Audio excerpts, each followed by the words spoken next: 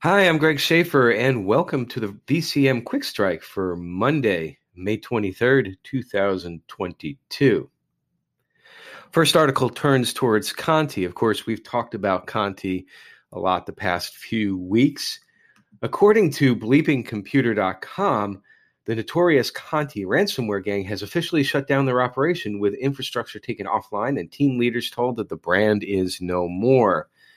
This comes direct from Advanced Intel's Yelesi Boguslavsky. I may have that incorrect. Generally speaking, Conti has disbanded into smaller groups. One of the items I found interesting in this article was that the operation against Costa Rica apparently was less about the ransom and more about the publicity. So interesting to see, as I understand, a lot of times when a ransomware campaign, the life cycle of such rather is it ramps up, it becomes well known, and then once it reaches sort of a critical limit, then it disbands and the next one comes around. So it's not as if the threat has gone away, but this particular campaign seems to be coming to an end. The second is an interesting development from the Justice Department. They put out last week a news release. Department of Justice announces new policy for charging cases under the Computer Fraud and Abuse Act.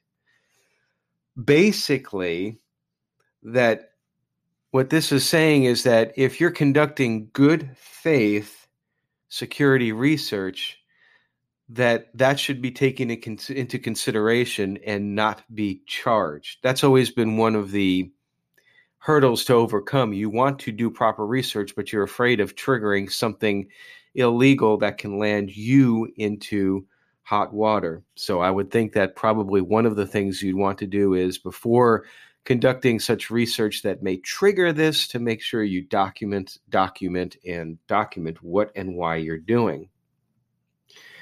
Also in the government space, from govtech.com, apparently there is a movement for governments to self-insure against cyber attacks and ransomware.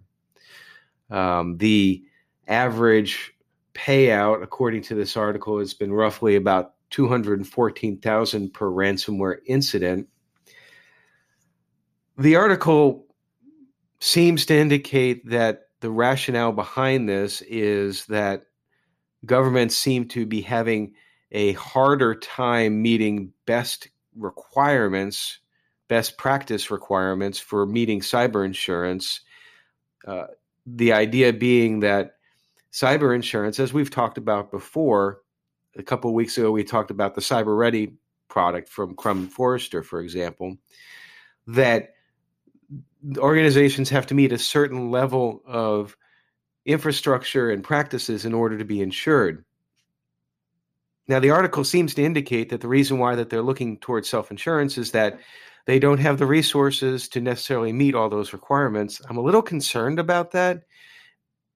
It would seem to have two issues here. The first one being that there should be emphasis on meeting the best case requirements. Those usually are not a luxury. They are necessities for safe operation.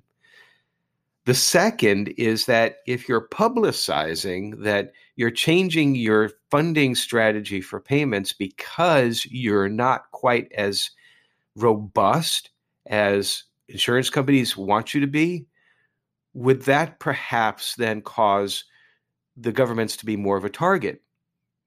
Or perhaps in the flip side, the ransomware criminals realize that cyber insurance companies, once they reach that threshold, they will automatically pay out. Perhaps in this case, by self-insuring, the governments will have a much higher bar for paying out. So this is going to be an interesting thing to watch. And then our last article today comes from helpnetsecurity.com, and it delves into the culture of no, I like to say. The article's title is Why Cybersecurity Can't Just Say No. When from a very high level, when we say no in InfoSec, in other words, we make the choice very binary. Business isn't binary. Business is needing to always find solutions in order to conduct business as efficiently as possible.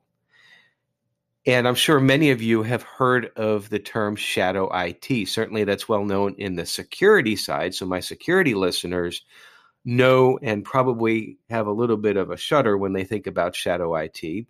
If you're in small, mid-sized business, shadow IT is essentially if a business unit needs to do something like share large files, but central IT has made the operation either too onerous, meaning their central operation, or they've just basically said you cannot share large files. Well, then the business unit, in order to be able to conduct business efficiently, will find another way. That's why you'll find in a lot of organizations that don't have strong policies in place that they're using outside non-central IT resources such as Dropbox in order to share files with their clients. And then that results, obviously, in this loss of knowledge and control over your information flow. And one of the sayings in information security is that you cannot protect what you do not know about. And that's certainly a problem that we see a lot in small organizations beginning the process of trying to build their security program. That's what we ask for at first is where is your information and where are the flows? And sometimes the answers to that are very difficult to find. Easy from the IT side, not so easy from the business unit side. And in 30 seconds, I'll come back with a few thoughts on the articles, particularly that, and how it relates in the vCISO space. Information security is never binary. It's never a yes or a no. And that's where we run into a lot of problems, as I noted just a couple of moments ago, as far as shadow IT. Now, the root cause of the problem is a little bit deeper. We always talk about that in information security, we want to find the root cause of problems. And why do we want to do that? Because if you find the root cause, you're basically treating the ailment, not the symptom. You're not putting a Band-Aid on a problem by saying no, no, no, because if you say no, well, the business is going to find a way to do it anyway. I always like to say, too, that information security is risk management. You have to integrate information security with the business unit processes in order for it all to be effective. They can't be separate. They can't be draconian. They can't overrule. Any CISO or equivalent who comes into an organization with the attitude that they will implement draconian measures and be authoritative on those sorts of processes will fail because the business processes are going to win out. The business is in business to do business, not to secure their information. Securing information is a subset of running an effective business, not the other way around. So no is bad. I always say, I'm not going to say no. I'm going to say, no, not this way. Let's work together to find a way to find the answer to make it work for you. Now, how does this relate to the virtual CISO world? Well, I've said several times on this podcast and will in the future, I've talked about how the industry, unfortunately, has two prongs. And one prong is where particularly like MSPs are offering virtual CISOs who are no more really than an IT security manager or director. In other words, they're focused on the technical controls, but they don't understand risk management. This is why a virtual CISO must be someone who has extensive experience in risk management, because that's ultimately what the small and mid-sized business is paying for. They're not paying for your technical acumen. You can get that from other areas. They're paying for your risk management acumen, decision-making, experience, advice, and input so that the business can make risk-informed decisions. And you can't get that from being a network admin or a firewall admin or a system admin. You can only get that through years of experience and honing your craft, because that's what security at the executive level is. It is a craft. You can use the medical analogy. Doctors, they don't immediately get their certificate, their degree, and go out and start practicing medicine. They go through an internship period, a residency.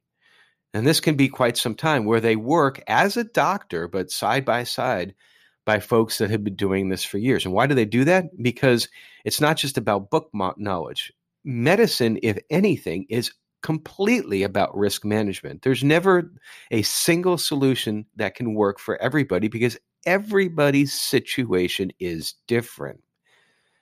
And so it's the same in information security. The easiest, maybe not, that might not be the right word, an effective method to ensure that you as a small, mid-sized business are getting that experience is simply look at the resume, look at the background of the virtual CISO who's being assigned to you. Do they have risk management experience?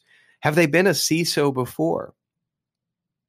Now, I won't say that it's necessary that they have to have been a CISO before. I'm okay with the idea of apprenticeship. So if a virtual CISO firm, for example, brings on somebody in a risk analyst role and then over time transitions them to a virtual CISO role, well, that's been an apprenticeship. That works. But to bring somebody in who has never done this risk management experience before is selling the business a bag of goods, which is not true. We're not providing for the business the service for which they contract for. Information security is never about saying no. It is about risk management. And that's it for this day. Tomorrow, we've got a great episode dropping with Kyle Cravens. He is an IT information security recruiter. He's got some good tips and insights for folks that are looking to find their next position. Some really great stuff. He actually surprised me on one question that I asked with regards to platform on the internet, platform being presence on LinkedIn and so forth. We also had a wonderful discussion about faith. As you are possibly aware, that faith is a large component of what I do and how I do it and why I do it. So hope you'll listen in tomorrow. And until then, stay secure.